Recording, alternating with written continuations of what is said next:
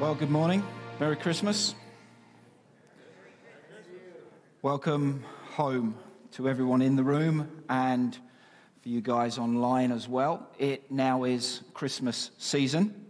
It's December, so all of you psychopaths that put your decorations up in October and November, and if my sister's watching, you know I'm speaking to you, Jill. But there are many more of you that are slightly unhinged, that you had your decorations up as soon as Halloween things came down. Yes, you know I'm talking to you. But I think in all of that, you've probably peaked a bit early in your preparation. We are in the season of Advent. And as Austin said last week, Advent simply means coming.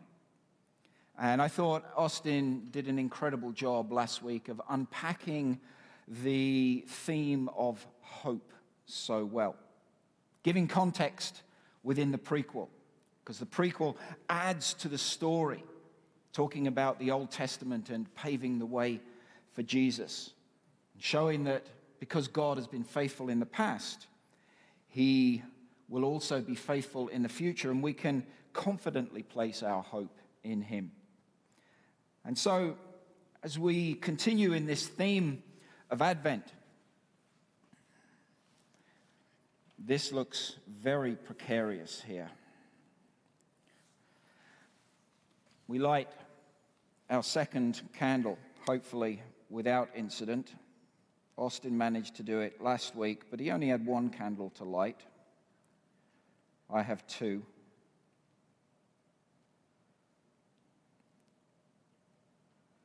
There we go. I don't know if you've ever used Advent candles and used the wreath before, but the wreath has significant meaning. And the wreath, the evergreenness of the wreath speaks of God's unchanging love for us. And I think many people just need to hear that again this morning. It speaks of God's unchanging love. There may have been a time when you felt God's love. Maybe for one or two of you in this room, you don't necessarily feel God's love. And in the society that we live in, feeling is everything. Because we don't necessarily feel God's love all the time, maybe we think God doesn't love us. But looking at this symbol, the evergreenness of the wreath, the evergreenness of our trees speaks of God's unchanging love. And the circle speaks of the eternity of God. God was at the beginning, before the beginning, and will be into eternity. That's why Ecclesiastes says that God has placed eternity. God has placed something of himself in our hearts. And so eternity reaches out, and we find God in the eternal. Next week, you may have wondered what the different colors mean, and I'm actually going to leave that to Paul as he speaks next week and looks at a different theme, but he'll unpack a bit what the colors mean of us, but for us. But the Advent season not only points to a date where we celebrate the birth of Christ, but it also points forward to his return.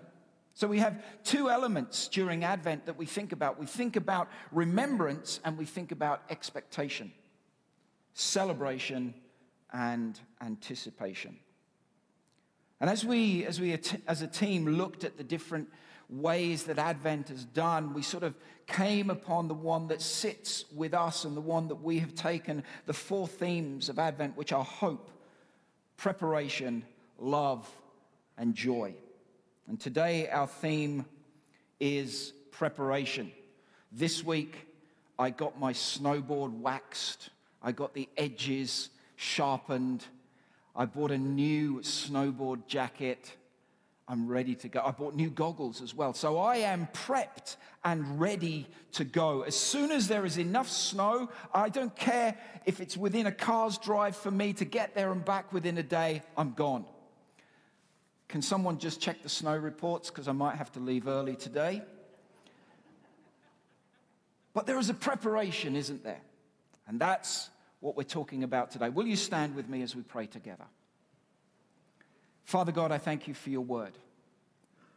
I thank you that as we come together, we listen with open ears, open minds, and open hearts. And I pray for those that need to experience something of you today. God, I pray that that will have already begun as we worship together. I pray for those that don't know you, both in the room and online. And God, I pray, Lord, that you will show yourself, either through the intellect or through the heart and emotions. God, that you will show yourself to them, and they, in turn, will open themselves up to you in the name of Jesus. Amen. Why don't you grab your seats? So, how's your preparation going for Christmas? Have you got everything ready for that one day? You know, you spend hours wrapping presents, don't you? And as a parent, you spend hours and hours and hours getting everything beautiful.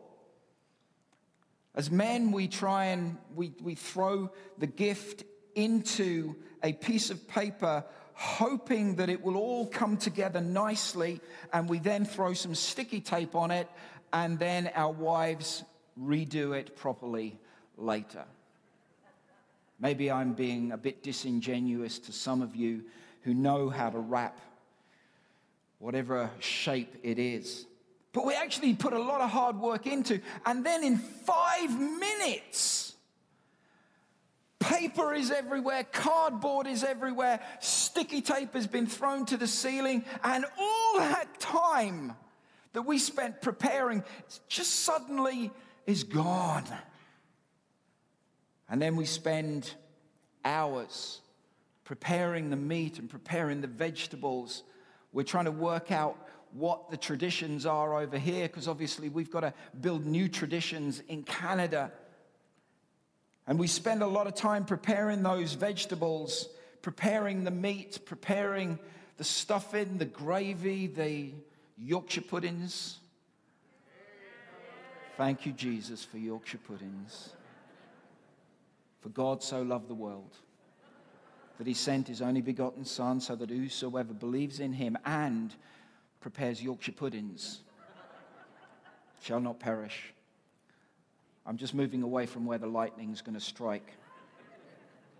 You spend all that time trying to get all the vegetables and the trimmings and everything just right, all the right temperature, and then it's demolished in 10 minutes.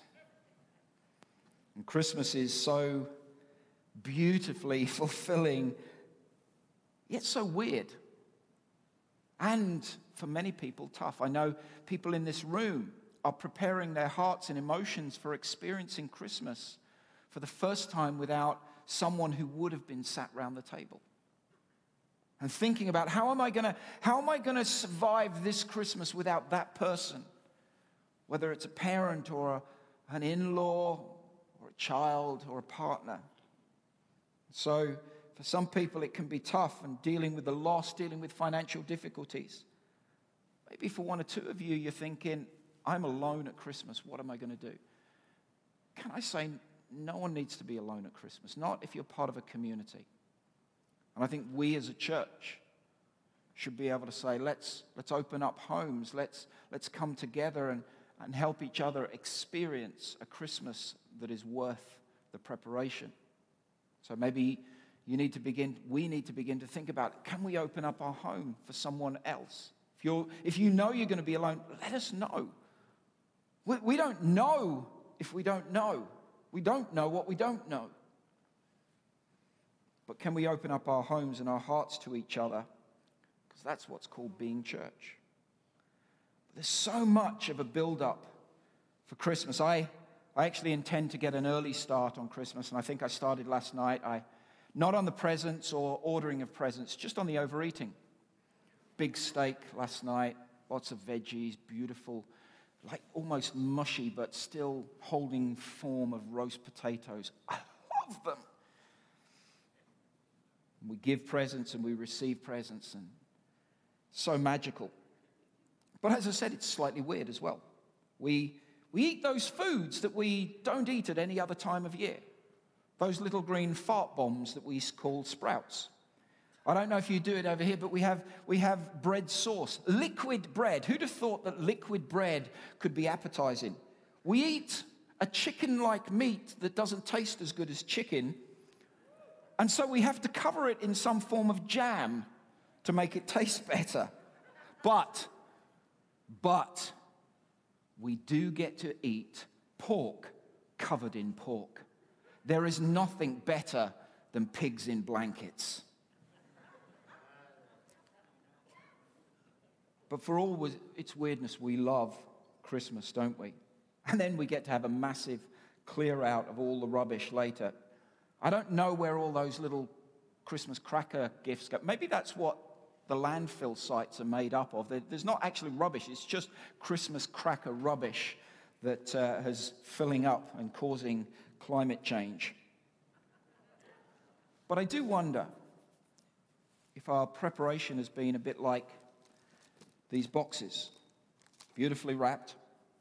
They look great, and someone has spent time and effort making them look pretty. They look enticing, and they add to what's going on. But here's the problem. They're empty. They are empty. See, each of these boxes had a purpose, and I bet they didn't think, you know what? I want to be beautifully wrapped, but be of no use to anyone. Each of these boxes has a purpose, and that purpose is to contain something. You see, they were prepared to contain something. They were made, designed, and purposed to contain something. And Christmas can be like these boxes. So beautifully wrapped, so well prepared, so enticing, so well done, but yet empty. Christmas can be all show and no substance. What I want to ask us today, are we preparing for the right thing at Christmas? Because our preparation is about presents. No, not these presents, but the presence of the King of Kings, the presence of Jesus, the presence of God. Let me read Isaiah 40, verses 3 to 5, the verse that you saw coming up on the Star Wars beginning, which I love so much. A voice of one calling in the wilderness, prepare the way of the Lord. Make straight in the desert a highway for our God. Every valley. I can't read that without thinking of the song, Every Valley. I won't go on. Every valley shall be raised up, every mountain and hill made low. The rough ground shall become level, the rugged places a plain. And the glory of the Lord will be revealed, and all people will see it together, for the mouth of the Lord has spoken. Prepare the way. We all prepare. We all prepare, but the question is, what are we prepared for? What or who are we preparing for? See, thing is, I think as we look around, generally the world that we live in doesn't have a problem with the concept of God. Yes, there are atheists who don't believe in anything that is more intelligent than they are. But most of the world, most of our friends, most of the society doesn't have a problem with God, small g. The problem often for us as Christians is, which God do we present to the world around us?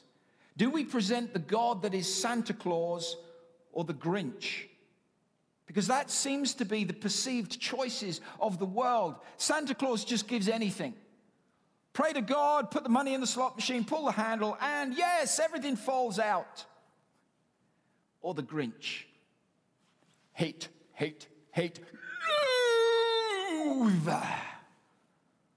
See, sometimes that's the God that we present to the world. So in our season of life, in our season of Advent, are we preparing for the right thing? I'm not just talking about Christmas. You see, are we hunkering down for the latest conspiracy, or maybe not even preparing for anything? The Jews, the children of Israel, were prepared for the Messiah, but they didn't know what the Messiah was actually coming to do. They were looking for a savior. They were looking for someone to come into their world. But you see, they were looking for someone that was going to bring freedom from an oppressive dictatorial government. But actually what they got was someone who came to free them from their sins. Not to change governmental structure, not to legislate for a new world order or a new society order, but to bring change to our own hearts. There was no call to take up arms. There was no vote. There was no online petition to change anything. Jesus came to change here, not here. There was a call to love your enemy. There was a call to love your neighbor, even when your neighbor is least like you are. So which Jesus are we preparing for, church? Matthew 20 to 23 says this: after he had considered this, an angel of the Lord appeared to him and said to him, Joseph, son of David, do not be afraid to take Mary home as your wife, because what is conceived in her is from the Holy Spirit. She will give birth to a son, and you are to give him the name Jesus. I want you to remember that. We know that. I want you to give him the name Jesus. That's who we know him as, because he will save his people from their sins. After all this took place to fulfill what the Lord had said through the prophet, the virgin will conceive and give birth to a son, and they will call him Emmanuel, which means God with us. Emmanuel. But I thought he was called Jesus. Yes, that's his name. Emmanuel is a descriptive word, an epithet. So if you think of words or names like Richard the Lionheart, Catherine the Great, William the Conqueror, star-crossed lovers, the piano man, the cable guy. Emmanuel is not so much a name, more of a job description. Not just a name, but God with us. Not just at special events, not just at special seasons of life, not just in the tough times or the great times. See, God is not just for Christmas. Hebrews 13, verse 5 says this: keep your lives free from the love of money and be content with what you have, because God has said, never will I leave you, never will I forsake you. Can I read that again for maybe some of you that need to hear that? Never will I leave you. Never will I forsake you. It's interesting that comes after the call to be content with what we have. I love the fact that Paul says, I've learned to be content. That means when you learn something, there is a period where you don't know what you're about to learn. Are you with me on this? You don't know it. Yet you go from not knowing it to learning it to doing it. And Paul said, I've learned to be content. I've been in a place where I haven't been content with a lot, and I haven't been content with a little. And I've learned the process. God is saying, learn to be content with what you have, because those things that you're seeking, those things that you're grasping at, those things that you clamor after, they are not going to fill your life. They are like the empty presents. They may look great on the outside. They may be wrapped well.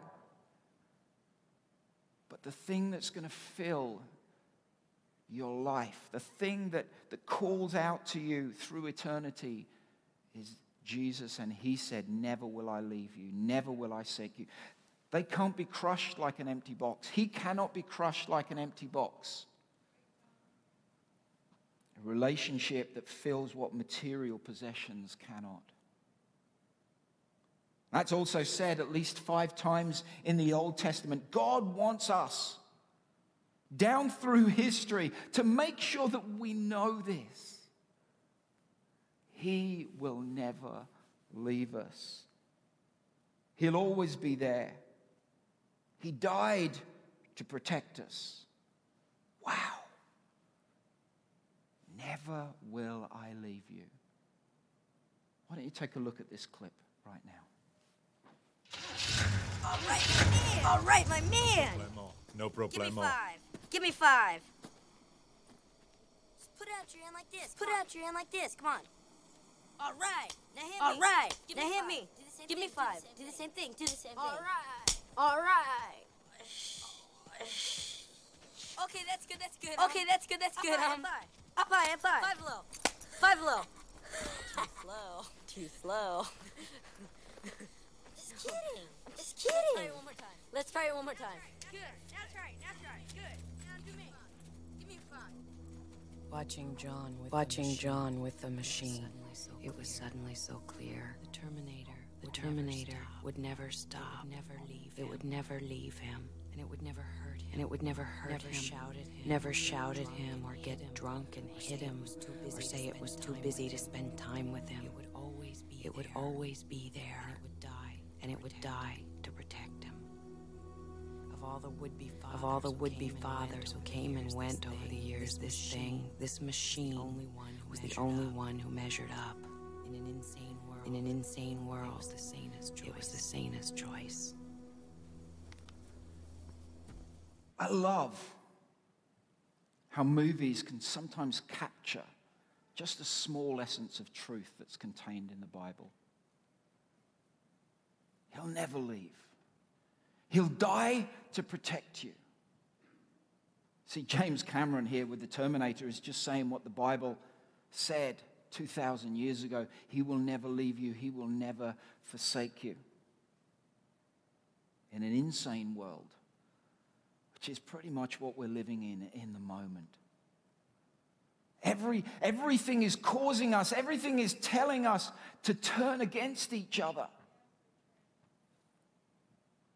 Everything is saying, blame that person, blame that group. They are the problem. In an insane world, it's the sanest choice. Emmanuel, God with us. He will never leave us. Don't allow the empty boxes that look enticing and may sparkly distract us with what they should contain. Because the one who will never leave us died to protect us. It seems strange talking about a death of someone when we're about to celebrate his birth. Stephen Covey, in his one of the best-selling leadership, management, whatever you want to call it, books of the last 30 years or so, said, begin with the end in mind. You see, Jesus began with the end in mind. He knew what he came to do. Do we know what Christmas is about? Yes, we're celebrating the birth of Jesus, but we're celebrating because he came to do something significant for us here in our world. The one who will never leave us died to protect us. And we are preparing, not for the empty boxes, for the presence of the Most High God.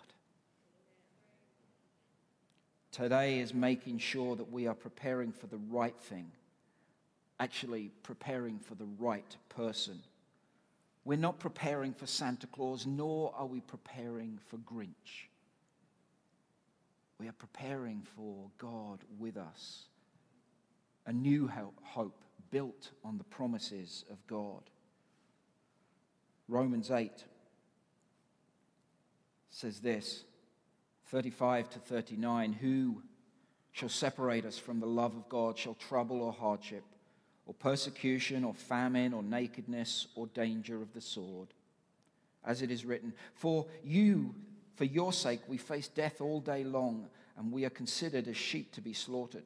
No, in all these things, we are more than conquerors through him who loved us. What are you facing today? Are you facing grief and loss? Are you facing financial hardship? Are you facing mental health problems, anxiety, depression, suicidal thoughts? What are you facing? Major life decisions. Which job shall I take? No, in all of these things, we are more than conquerors. Have you ever thought what that means? How can you be more than a conqueror? I don't understand it. Surely if you're a conqueror and that's it. That's the top. No. You see, being more than a conqueror means someone that gains the battle but didn't have to fight the battle. That's what more than a conqueror is. We don't fight this battle. We are not David fighting Goliath. We like to have those pictures, and yes, I guess it's a good analogy at times, fighting some of our battles. But, you see, David went out to fight Goliath on behalf of the Israelites. We are, if you want to think of it this way, we're sat back, and David has fought the battle, killed Goliath for us. That makes us more than conquerors. In all of these things, we are more than conquerors through him who loved us. For I'm convinced that neither death nor life, neither angels nor demons, neither the present nor the future, nor any powers, neither height nor depth, nor anything else in all creation will be able to what? Separate us. There is nothing that can separate us. Do you know what we allow mostly to separate us from the love of God? Feelings. Nothing more than feelings. That's the second time I've sung today. Inflicted hardship on you just by doing that. We allow our feelings to separate us from the love of God. What feelings tell us? I can't feel the presence of God, therefore I will step back into the shadows. I'll step out of that place of truth where I know God is, and I'll step further and further back into the shadows because I can't feel God. Do you know what? It doesn't matter if I close my eyes. Is the light still shining? Is the light still shining? Of course it is. Just because I cannot see the light does not mean to say it is not there. Just because we cannot feel the presence and the love of God does not mean it is not there. Are we preparing for the presence of God? Are we ready for the presence of God? Nothing can separate us from the love of God. If you, when you, it's not an if, because there will be times when we don't feel it, feel the presence of God. He is still here. It's not an empty box. In all our preparation, let's make sure that we are preparing for God with us, not God visiting us. God wants his church, his community to be a place of habitation, not a place of visitation. God doesn't visit his presence on us anymore. He lives with us. And there are times, maybe moments in worship, maybe moments when you read in the Word of God, maybe moments in nature where you sense the presence of God in a particular way. That's just about feeling it and sensing him more than you do at other times. It is not the reality of whether he's there or not. I know I'm laboring this point, but some of us need to hear it. And some of us, as we head into the next season, need to remember it. For those of you online, remember this. Whether you feel the presence of God or not does not negate his very presence with you.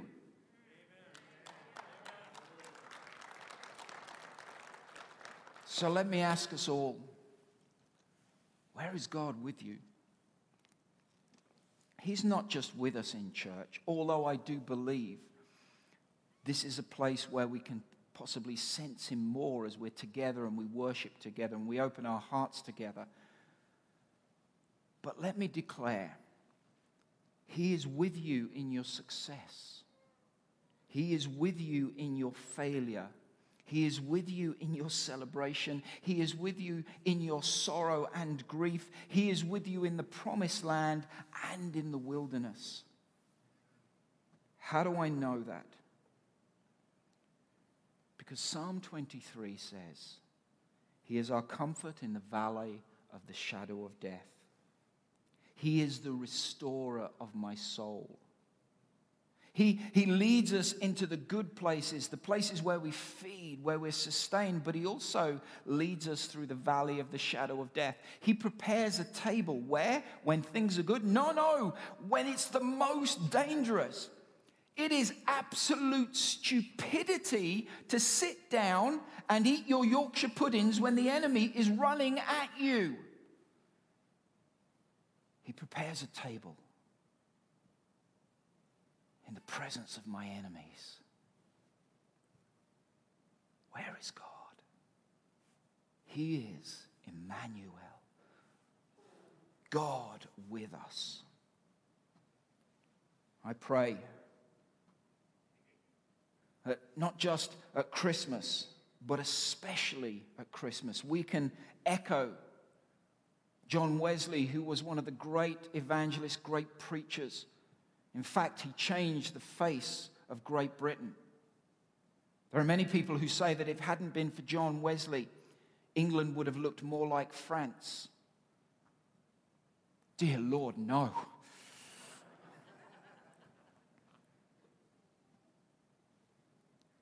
March the 2nd, 1791, John Wesley opened his eyes and exclaimed for the very last time upon his deathbed these words. The best of all is this: God is with us.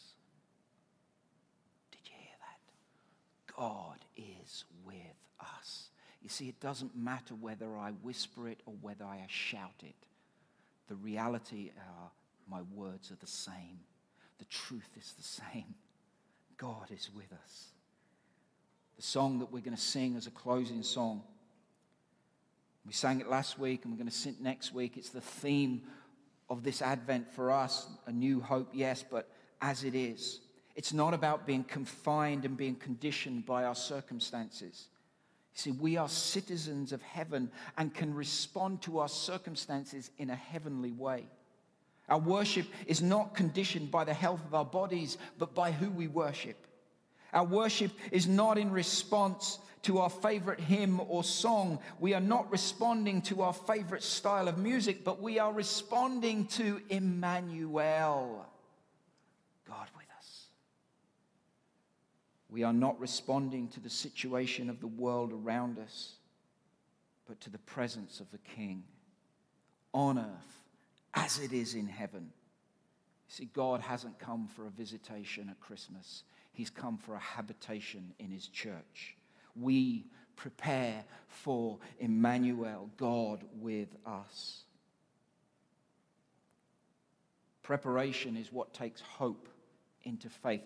Faith is the substance, the reality, the actual, what is literal of the things that we hope for. So what are we hoping for? As we hope, we are hoping for the presence of God, so we are preparing for the presence of God. Faith is the reality of our new hope. This is our challenge as we head towards the end of the year. This year that's been a huge year of change, or even a year of huge change for many of us. Changes that we have been preparing for.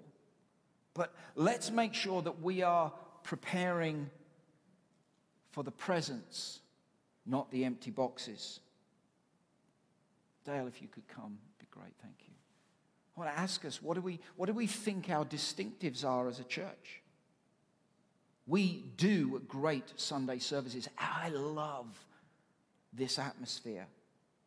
We have an amazing welcome as people walk through our door and connect with each other, and we've got a great greeters team and people that just help people get connected into community. Yep, Is that it? We have an incredible kids' church. Is that it? We have a beautiful community. Is that it? No. They are not our distinctives. Because you can go to any other community, any other society, any other sports place, and you can experience some of these things. These are all overflows of what really distinguishes us. So what distinguishes us?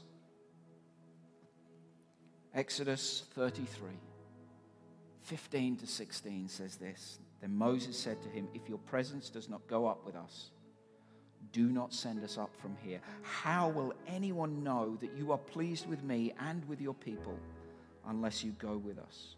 What else will distinguish me and your people from all the other people on the face of the earth? See, we can look great on the outside, and if you read through Revelation 2 and 3, you'll see churches that some of them looked great on the outside. They actually looked like these presents. But the only thing that will distinguish us from any other society, any other community, or any other sincere religion is not the packaging. It is the product, for want of a better thought. It is the presence of God. It is who we contain. God with us, Emmanuel, not alongside us, but we contain the very presence of God. Imagine a place that when people walk through our doors, they will begin to cry because of the presence of God. Imagine a place where the broken walk in, but begin to be made whole immediately, not when they experience worship, not when they hear the word of God, but immediately they walk through the doors and they sense something of the presence of God. They may not be able to articulate it, but they are made whole not because of pastoral support, but by the presence of God. A place where people fall to their knees in worship because we become so overcome with the sense of who God is. Emmanuel. A place of Emmanuel. Are we preparing the way for his visit or for his presence? A place of visitation or a place of habitation? You see, in an insane world, it is the sanest choice. Let's pray together. Father God, I thank you for your word. I thank you, God, that you are with us. It doesn't get bigger than that. It doesn't get more complicated than that. You are with us. I pray for those that maybe don't even sense your presence at this moment in time. God, I pray that you will draw them to yourself. The loving embrace of a father.